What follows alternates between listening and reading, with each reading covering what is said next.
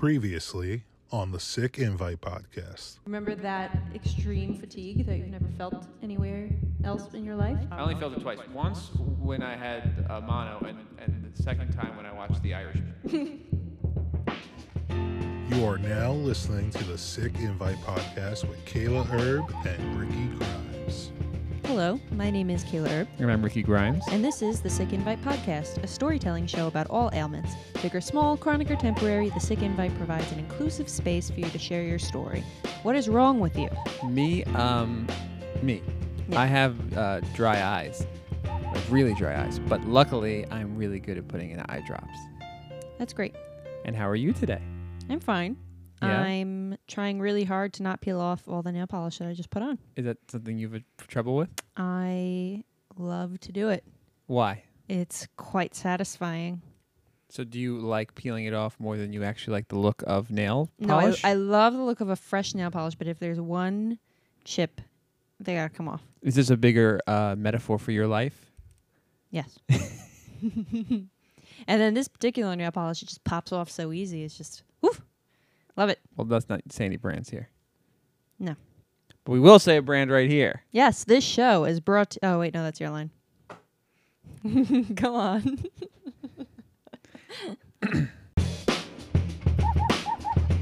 This show is brought to you by KaylaHerb.com, where knit blankets, custom quilts, private photography sessions, and other homemade items are available for purchase and custom order.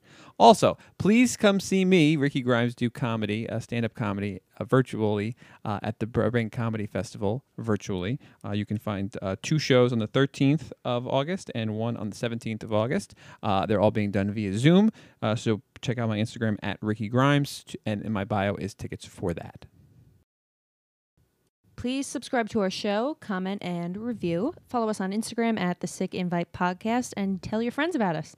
We also have some merchandise available on thesickinvitepodcast.com, including our What's Wrong With You shirts, mugs, stickers, and buttons. We are now on Patreon. For $3 a month, you can get early access to episodes, behind-the-scenes material, and 10% off at KaylaHerb.com, and other perks as well. Okay, so I have... our producer, Klaus, he wrote to me prior to recording this episode, and he gave me some general audio stuff that he wanted me to make sure that I did during the recording of this. And then he also, he said he liked last week's episode, so he said, good job to you. Oh, thank you, Klaus. And then he also said he wants to know when, he said, I want to know when the producer Klaus merch will be added to the sickinvitepodcast.com. I don't even know his last name. He has to prove himself first. But is that something that we would consider? I guess. Okay, good, because he says if you do post any Producer Klaus merchandise, you will be immediately contacted by my lawyer because I own the copyright to many of the phrases you would probably use on the merchandise, including Klaus-tastic, the Klaus Invite Podcast, Klausmas, and Producer, it's Klaus, Producer. And then this is his big one that he has underlined. You cannot use all Klaus, no floss. He says, any attempt to market these will be in a direct violation of my trademark and copyright, and you can expect to hear from my lawyer. So that's what he says in response to, I told you not to do merch for Klaus. On today's show, we're going to read an entry submitted through our website by someone who wishes to remain anonymous. Today's theme is early detection and importance of annual checkups. Let us know how you like the presentation of this story, and if you're interested, please submit yours through our website.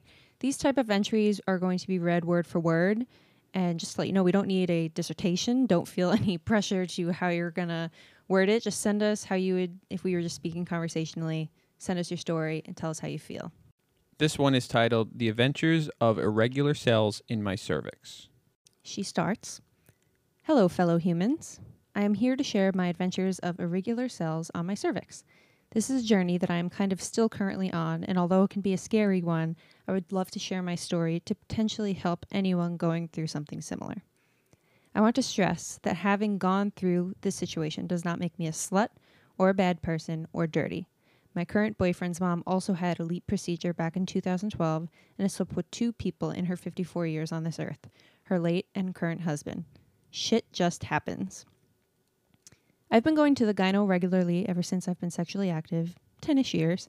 Since I have a mom with a history of breast cancer that goes to the same doctor, they've always been really great at keeping an eye on me just in case anything abnormal comes up. It wasn't until about 5 years ago that something had actually come up. Part 1. In the winter of 2015 is when I got my first phone call from the gyno's office. Before this time, I had never gotten one of these phone calls from any doctor before, so naturally, as someone who suffers from anxiety, my heart sank to my butt. They told me that my annual pap smear had come back slightly irregular, and they wanted me to come back in 3 months. Oh, and they also told me that I was positive for HPV. So here I am, at the tender age of 21, crying my eyes out because I've already convinced myself that this disease is taking over my body, and I'm definitely going to die. LOL. Before things get dramatic, I would like to include that my gyno is absolutely amazing. She has to be the chillest person I have ever met. Every time I see her, she meets me with kindness, zero judgment, and straight up answers. If it wasn't for how amazing she is, I'm not sure how at ease I'd be with this whole situation.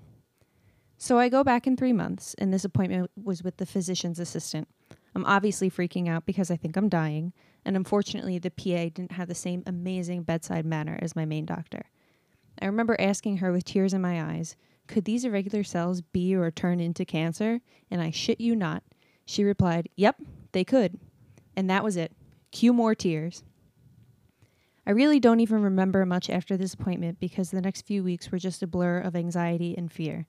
However, I did get another phone call that my repeated pap was still irregular and they wanted me to come back in 3 months to redo it with the doctor.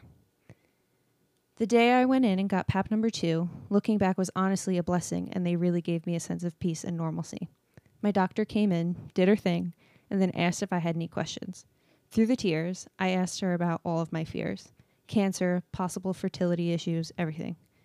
She literally took my hands, looked me in the eyes, and said, "You know we would never let it get to this cancerous stage, right?" And that sentence alone really changed everything for me. Apparently, cervical cancer is one of the slowest growing cancers in the body, so if you catch irregularities early, it's totally preventable. Which is why pap smears are so important for humans with vaginas, and I will yell at you if you tell me you don't go to the gyno regularly, if you have the means. She also told me another fun fact. Most people have probably had HPV and didn't even know it. There are like thousands of strains of HPV, and even if you get the Gardasil shot, which I did, there are still strains that don't protect against. You can contract HPV in a number of ways, even if you practice safe sex. It's also possible to have irregular cells without HPV, so just get your damn paps. So now that I've scared everyone, it's also important to note that a lot of people that have HPV won't show any symptoms, and the body will most likely fight off the virus within a few years. I was just one of the lucky ones who had symptoms. But anyway, back to my story. Unfortunately, my pap kept coming back irregular. So after I think 3 irregulars over the course of 9 months, my doctor decided to give me a biopsy and cryogenic treatment. This fun treatment is where they take a machine and cryogenically freeze your cervix, killing any irregular cells on the surface. This whole thing is done pretty fast in the doctor's office and is only like a 3 or 4 on her pain scale. The weirdest part is the aftermath for sure. You have to wear a jumbo pad for like 3 days as your cervix melts and the irregular cells leave your system. After I was all healed from that, I came back in another few months and got my first clean pap in years. Yes! The emotional toll of this experience was a lot to deal with. Even though I knew that I was being responsible and taking care of my body, it's hard to shake the voice inside your head telling you that this is some weird form of punishment. There was a lot of feelings of, well, no one's ever going to love me now, and other bullshit like that. I'm working on showing love to my younger self in therapy and being as kind to myself as I am others. Part 2. So it's November 2019, and nowadays I only go to the gyno every 6 months, just to be safe and keep tabs on what's going on. I get my semi-annual pap, and unfortunately I get another phone call, more irregular cells. Although this time there was no mention of HPV, so who the F knows? I obviously wasn't super thrilled to hear this, but I have been through it once before, and I knew that I would be okay. It's also worth noting that I'm in an incredible relationship now with an extremely loving and non-judgmental partner who has been here for me every step of the way. I repeat my pap in February 2020, and then to my surprise, the next phone call I got was, Your cells are still irregular. We want you to come in for a biopsy. I was walking with my boyfriend when I got the call, and we just stood there for 5 minutes, and he hugged me as I cried like a baby on the sidewalk. On the phone, I asked the nurse, well, the last time they did a biopsy and cryo on the same day, are they going to do that again? And she said the numbers came back lower than they did last time, so we're just going to do the biopsy. Still, not ideal news, but whatever. I can handle it. I made my appointment for March 14th, 2020. And then COVID happened. All the non-emergency doctor appointments were canceled, and I was just going to have to wait until things died down to get my biopsy. I didn't end up getting my biopsy until the end of May, and by that time I was getting nervous about what might be happening inside my body. When I went in for the appointment, my super chill doctor told me it didn't look too scary, and that she thinks the biopsy will come back fine. Well, to both of our surprise, I got a call a few weeks that it did not.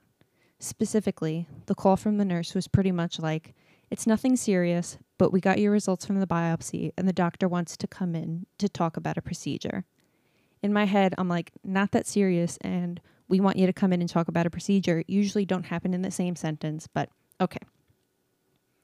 I end up having a telemedicine appointment with my doctor the next day, and she gives it to me straight. The biopsies, they took 3, came back highly irregular, and they wanted to move forward with something called a LEAP procedure. She said that it's a really quick procedure that only takes 10 minutes, and when describing the procedure, this is where it gets kind of gross, she referred to it as skinning a fruit. You are basically taking an electrical loop and cutting out a thin layer of your cervix where the irregular cells are growing. She said that because this is my second time with irregular cells, she wanted to do this procedure that is more of a foolproof to hopeful set me up for success in the future and maybe not have to deal with this again. She also said, which blew my mind, that most doctors would do this procedure in an office, but in her opinion, it's too painful to do without anesthesia, so I will have to go to a surgery center and get local anesthesia. I put on my big girl pants and scheduled for June 29th, 2020. Prior to that, I had to go to the hospital to get pre-surgical testing and get a COVID test. For a procedure once described as not serious, this certainly did not feel not serious. Finally, the day is here, June 29th. I get to the surgery center and immediately everyone there is beyond kind. I'm not sure what I was expecting, but it felt like a mini personal hospital. The nurses were so sweet to me, and even one of them brought me 2 fresh blankets from the dryer as I waited to get into the operating room. The anesthesiologist came over, and I shit you not, this man is straight out of Twin Peaks, 7 feet tall, lazy eye, and the longest fingers I have ever seen. I knew that this team of kind weirdos was going to take great care of me, and I shockingly felt super at ease. My therapist was very proud of me. When it was my time, they wheeled me over to the operating room. Again, I was not expecting this place to be so legit, but this was a real deal operating room with big machines and lights everywhere. The last thing I remember is the friendly giant anesthesiologist telling me he's giving me some pain medicine, and the next thing I knew, I was walking up to the recovery area. Sidebar. I cannot stop thinking about how funny my lifeless anesthesia body must have been, like picking up and moving around. Anyway, I wake up, talk to my doctor a little, and after about a half hour of coming down, I am out of the door and on my way. My doctor did tell me in my half-conscious state that they sent the cuttings, not sure the medical term of it, off to the lab just to make sure there's no trace of precancerous or cancerous cells. The recovery from this has definitely been an interesting experience. The day of the surgery, I felt a little crampy, but nothing crazy. Day 2 and 3 were the worst, but even that was more uncomfortable than painful. I was told that the pain is your uterus contracting, and as someone who's been blessed with light periods, I think that worked in my favor. The following 2 weeks, I continued to heal up and get better. You do leak and bloat for about 1 to 4 weeks after the procedure, depending on the person, which is annoying, but manageable. Oh, and no sex or insertion of any kind for 2 to 4 weeks, also annoying. I think I used more pads in the past month than I have in my entire life. Sorry, environment. I actually just went back today for post-op appointment, and I am happy to say that I came back with no precancerous or cancerous cells. She also said that I'm healing up beautifully, and I just have to come back in 4-month follow-up. I was so relieved to hear this news, and I'm looking forward to brighter days with less concern about my cervix. The whole process and every phase of it has really shown me how important it is to show up for your body. I had no pain or any indication that something was off, so if I chose not to go to my regular appointments, this could have been a very different story. To anyone who has gone through the same thing, or anything for that matter, I am sending you so much love as you are an incredible badass. The more people I tell, the more common I realize it is, and the more I wish more people talked about it. We are resilient and amazing, and we got this no matter what comes our way. I'm so honored to share my story with you guys. You're doing amazing work to help remove the stigmas around the shit we go through as humans. All the best always, Anonymous. We want to thank Anonymous for allowing us to read that story on the show. It was really enlightening to hear about that specific situation. Kayla, what did you think? You did a wonderful job transmitting it off the page by reading it. Well, I have to say I did have to practice reading that because when I first read it, I did cry. Only because I know this person personally, and I'm really proud of them for being so consistent and persistent, going to the doctor, following up, being brave enough to have these procedures. And I'm just so happy for her that she has such a supportive partner and that she didn't have to go through this whole thing alone, because that could be really a lot to go through. Certainly, yeah. So I have a lot of things that I'd like to say about this. Most importantly is the importance of that annual gynecological exam. I just had mine a couple weeks ago. And You always got to make it about you, don't you? Yes. Oh, I'm sorry. Would you like to contribute to the pap smear conversation? Absolutely. I mean, I have some questions, but please continue. So you went for your gynecological exam. So if you're on birth control, you have to go twice a year. Once to refill your birth control prescription. Mm-hmm. If you're on the pills, I'm not sure if it's an implant, if you still have to go twice a year. And then once a year, you go for your physical exam, where they do a pap smear, breast exam, physical exam, check on your ovaries, uterus, all that fun stuff. Now, I've talked a lot about my comfort talking about things, but that has all been with my bowels. I will be honest, I'm not going to lie here and say that I'm totally fine going to get a pap smear because it is uncomfortable. Gynecologically speaking, I really don't have too many issues that birth control hasn't solved for me, thankfully. Lucky for me, I've had all normal cervical cells. But if the two of us were standing next to each other, me and Anonymous, we would have the same symptoms right now, which is nothing. So that's why it's so important to have that gynecological exam. Even if you think everything's fine, your results might say otherwise. I think it's also really important to do some research and find a doctor who you're comfortable seeing, especially for something like the gynecologist, where it is, I don't want to say an intimate experience. What's a better word for that?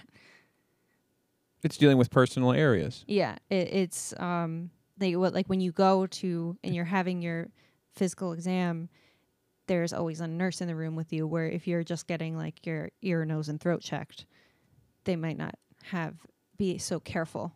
Well, I think you could say it like this, is that, I think getting any part of your body examined is uncomfortable because it's very clinical. Mm-hmm. And there are areas of your body that are more sensitive than others. So just combine those two things, and that's how you end up with like what you're saying. Yeah. I see a lot, especially in like Facebook moms groups and such, people asking for recommendations for doctors, and especially for their daughters or their child's first time seeing a gynecologist. And I think that's great. I think that everyone should, if you're not sure who to see, you should ask your friends or family and see if they recommend them, read the reviews, because you want different things at different points in your life. Like I've seen several different gynecologists over the time. The first time I saw one, I was 14. And then as I got older and it was time for me to have a physical exam, I didn't really want to see that doctor anymore because I felt like I was seeing my childhood doctor. Oh, that's interesting. So I got a new doctor when it came to that point. And I also kind of wanted a clean slate because my late teenage body was way different than my 14-year-old body. Mm-hmm. So, and a lot of people also ask, do you prefer to see a man or a woman? I personally don't care. Again, I think it's just who you're comfortable with, and that might not necessarily be based on gender. I used to just see whoever was available, just because when I was in college, I was working full time too. it's just whoever I could see on the date that I was available. I'm like, yeah, I'll go see them. That's fine with me. You weigh things like professionalism and bedside manner and things like that probably higher than you would any other specific attributes. Mm-hmm. That makes sense. Yeah. And I mean, there's things that I look for in a doctor. Like, I would prefer they speak to me through the whole exam, where some people might not want that small talk. That might make them more uncomfortable. But the doctor I see now, she comes in, we chat for a couple minutes, and by the time it's time for the actual exam, I'm already out of my own head, and I'm not thinking about what she's about to do to me anymore. So where other people, I think the talking would probably make them more nervous. What's another career that you would compare it to in terms of the ability to do the profession? It kind of becomes, if everyone's equal in that regard, what are some of the things you look for other than that, in terms of, like, you just mentioned a person who has the ability to kind of calm you down or ease the tension or maybe distract you from kind of what's happening. Is that part of it? What would you call that skill? Her skill, bedside manner. It's a bedside manner? Yeah. And what does that mean for the people that, I use that word too, but maybe we should say what that means. I guess in being hospitable, in the way that they're treating you as a person who they see and recognize, and not just a patient file. Mm-hmm. The idea that they're at your bedside and they're giving you, more literally, they're probably going to be giving you some sort of news that's either uncomfortable or sad. And so in order to do that, they have to do it in a manner in which it's presentable. Mm-hmm. I guess if you think of your body as like a task or a project, right? And you know there's going to be some hard things you're going to have to do to get this task or project done. You want somebody to present the plan to you in a way. There's ways you can present things in which people will be more amicable or take it better, or just to make people feel better or worse about it. Yeah. Just like when you're delivering any news of any kind. Yeah, and then it's not even just that people may look for. Like I was saying before about different periods of your life. Like if I was looking at reviews right now, I'm not really concerned about having a child at the moment. So how available they are to women who are about to be in labor, that might not be something I'm really looking for right now. I'm like, are they available at night so I don't have to take off work? Mm-hmm. And then once you find the doctor, it's important, in any profession, it's important to go as often as, not often as you can, but to go regularly. Well, here's my question, because I know you talk a little bit about early detection, just generally speaking, a little bit. Well, there are so many scary diseases or ailments out there that are curable, and if they're not curable, they're preventable. And I've had several family members saved from cancer from early detection of whether it be a spot that they're looking at, and then they say, okay, this might turn into something. We're going to watch it very closely so that if it does turn into something, we can get rid of it right away. Well, go ahead. I guess my question is that, because I always heard the story about there's a story about this guy, and he only really ever feels like totally content with his well-being for like 30 seconds. So he goes to the doctor and he gets every test they have in the book. They check his heart, they check his liver, they check all of his organs, they check his blood, they do an MRI of his whole body to check everything on the inside, and then they give him a full, good, clean bill of health, and then he walks out of the thing and he reads it, and he says, and then he's immediately, the clock starts back up again of him being nervous about something. Do you know what I'm saying? Yeah, and I mean, as silly as that might sound, it is a sad reality for some people. But then there's other people who have their one doctor's appointment where they say everything's good, and then they never go back to the doctor for like 5 years, and then by then something is already brewed and it might be too late. So how do you walk the line of being like totally like? Well,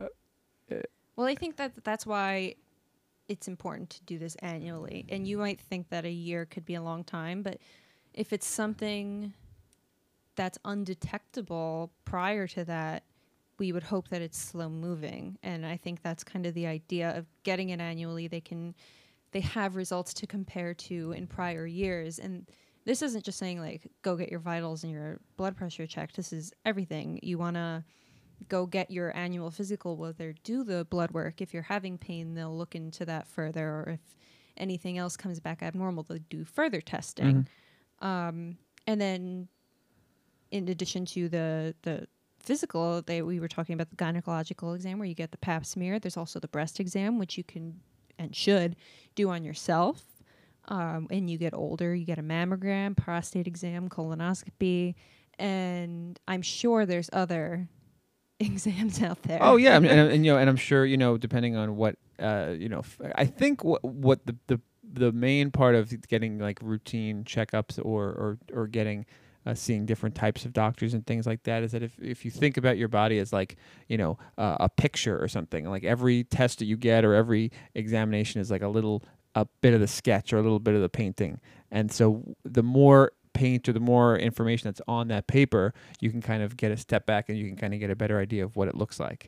And if that's the case, you have a better understanding of what this whole thing is, you may be able to predict, or you might say, oh, I need a little work over here, or I need a little work over here. But if it's, got big blank marks in it, it's hard to there's stuff you can miss. So the more you can add to that picture, which is your body, and what a picture mine is, very colorful, a lot of jagged lines, you can get a good read of what it is, and that helps kind of see when things are going wrong because you have a better idea of what it's supposed to be or what it is. Yeah. Well, you might not even realize what's going on. Like, didn't you figure out your thyroid through just an annual physical? Yeah, sure. You just thought you were really tired. Yeah, I thought I was just a naturally like the turtle from Looney Tunes. Yeah, the second you started your correct thyroid medicine, you were a whole new person. Oh yeah, I was a brand new guy. I was like then I became like a road runner. So we talk about the importance of getting those exams, but I also want to talk about the stigma. Going back to the gynecologist over here. So in the beginning, she starts anonymous. She made it clear that because of these results that she's not a slut or dirty. And I just want to say, of course not. And then even if this was something that was sexually transmitted, we just want to announce that this is a sex-positive show and there's no judgment for being sick. However, we want to remind everyone to please be safe, get yourself checked, disclose anything contagious to your sexual partners, and make sure everything you're doing is consensual always. Yes. A lot of these exams that we were talking about can be including getting checked for sexually transmitted diseases.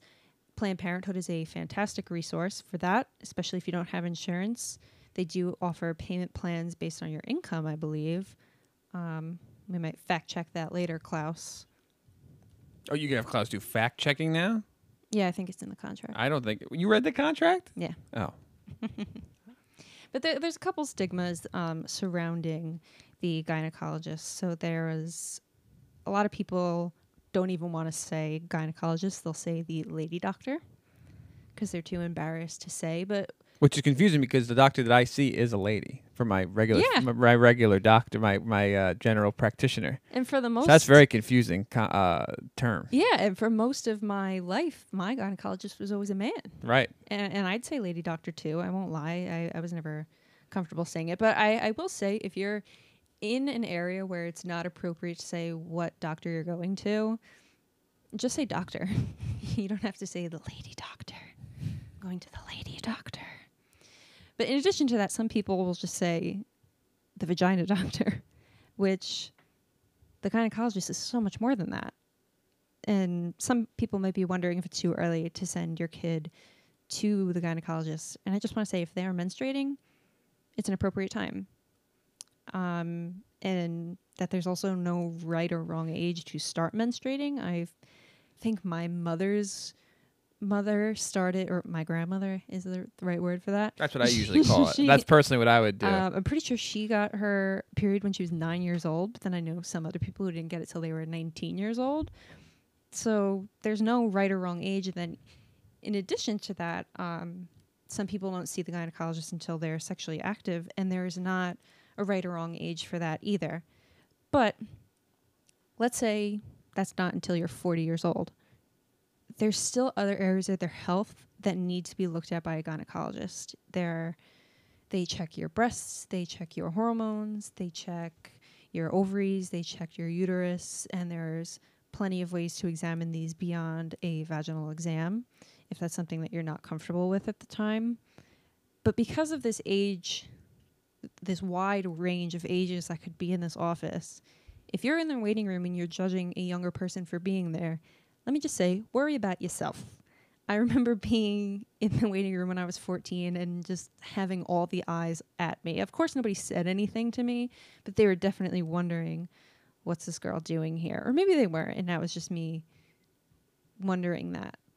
What do you mean? Like, what do you mean by that? What do you think the implication was to these people that were confusing? What kind of eyes did you feel that they were? Well, when I was 14, I was like, oh, they think that I'm like pregnant or something. But even if I was, I'm at the doctor being responsible about it, or trying to prevent pregnancy, or just trying. If that was why I was at the doctor at age 14, why would somebody judge me for that?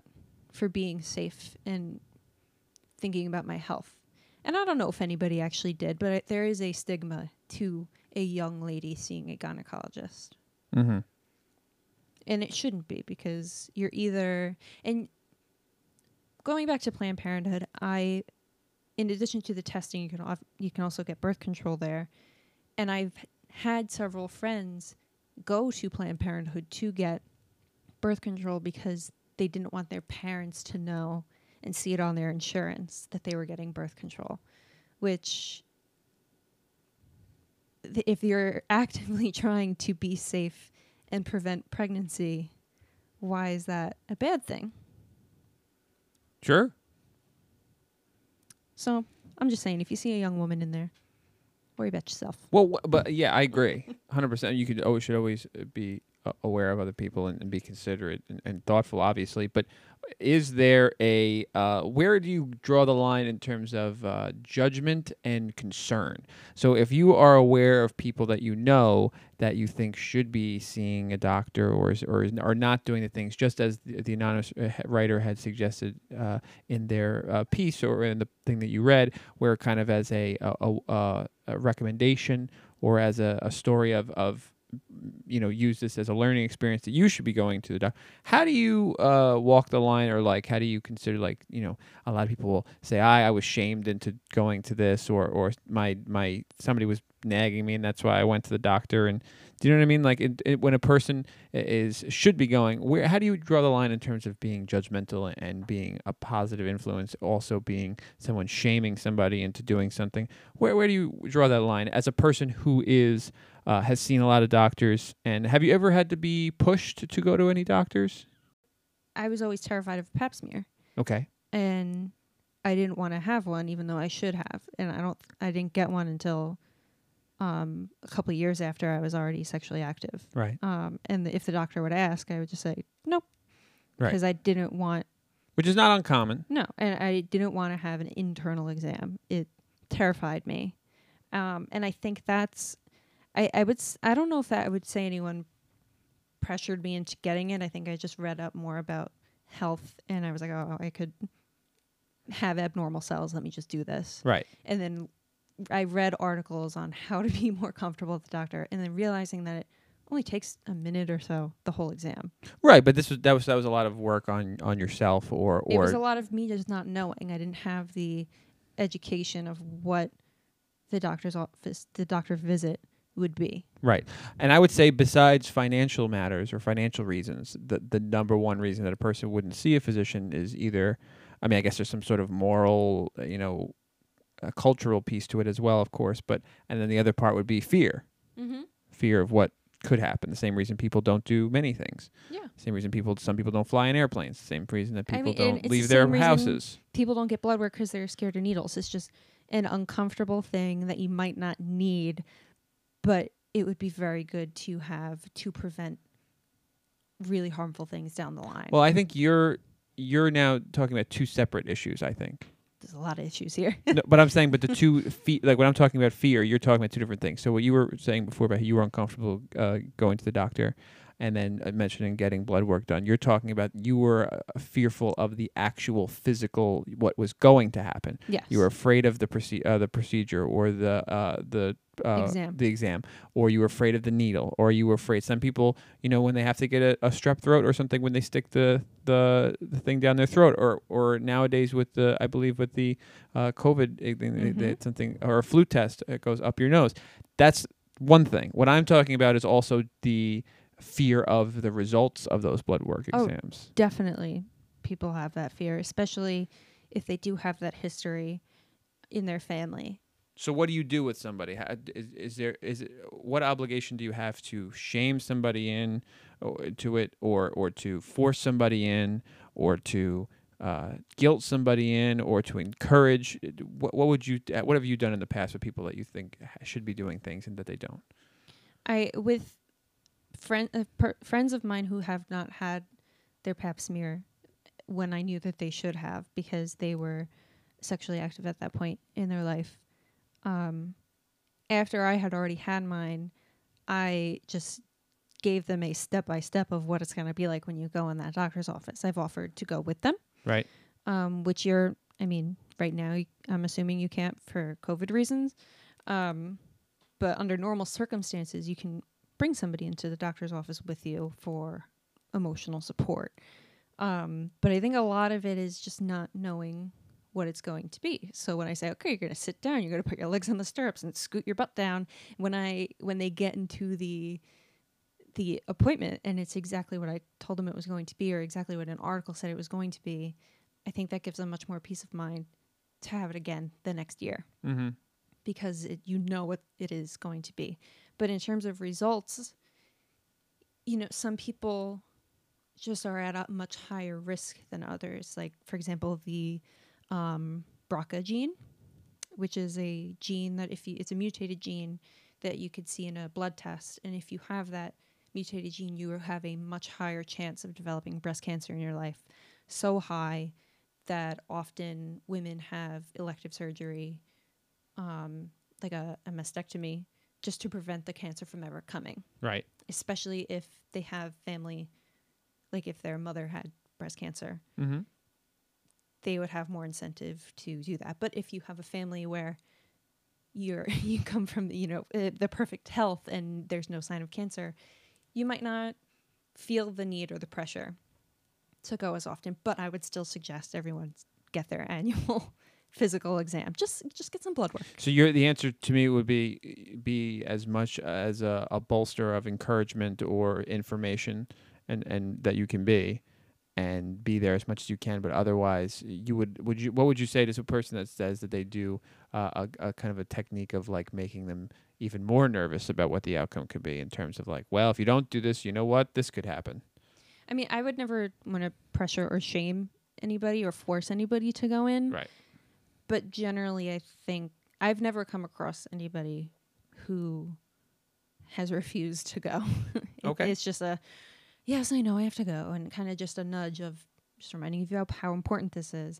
And then most of the time, if you're on birth control, you have to go anyway. Right. And a lot of women are on birth control. Well, I'm talking more about just in all.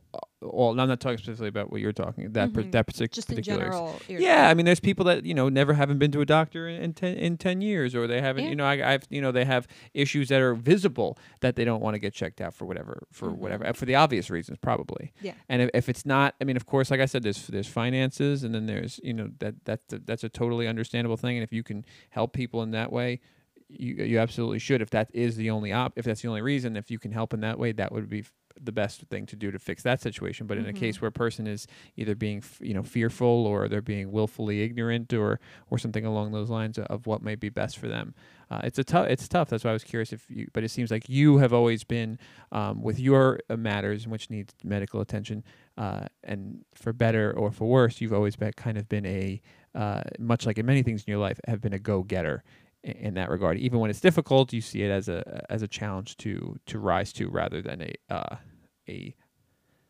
so it's never really needed that type of push. Yeah, it's always just let me get this over with and move on. And you and I noticed from you also, particularly just knowing you don't like being told what to do. No. So if that would not be a good encouragement for you, would be to say that you should do this because I think you should do this. Yeah. And for most people, that's probably the same thing. Yeah, and I think when you were talking about finances, that's a major reason No why doubt. people don't And that's a podcast for somebody else to do in terms of the. But what I will say is that sometimes it's quicker to pay for the preventative issues than it is for the treatment long term. But that's not my. Right. I've never been in that situation, so I can't really speak to that. I've always had the luxury and privilege of having good health insurance. And that's important to note. In all of these discussions of any sort of seeing medical professionals, is that's also sometimes a luxury that some people don't have. And we can only advise, the remedies that we know. Not only having insurance, but having very good health insurance. Sure. Where with my newest insurance, I have very little out-of-pocket expenses. And for me, who sees how many doctor's appointments per year, that's outrageous. So a caveat to all of this in terms of medical attention or early detection and things like that is we are aware of all of those particular obstacles and are hopeful that eventually in this world we'll be able to remedy those types of things. But that's for smarter people than me to figure out so all we can do is encourage people to vote. So thank you so much again to our anonymous writer for sharing this story. It was a perfect example of why it's so important to have that annual exam and to follow up. So please, if you haven't yet this year, please go make your appointment for your physical, and please, please, please go get your pap smear. If you don't have insurance, again, Planned Parenthood is an excellent resource. And if you're aware of any other particular resources that you think others should be aware of, we would encourage you to share those with those that need. I want to thank you, Kayla, for coming on the show and being the value that you are to this world and to this particular podcast. And I also would like to thank our anonymous writer for submitting their story. And like Kayla said, if you want to submit the story. So thank you, Kayla, and thank you, anonymous writer. Sick invite.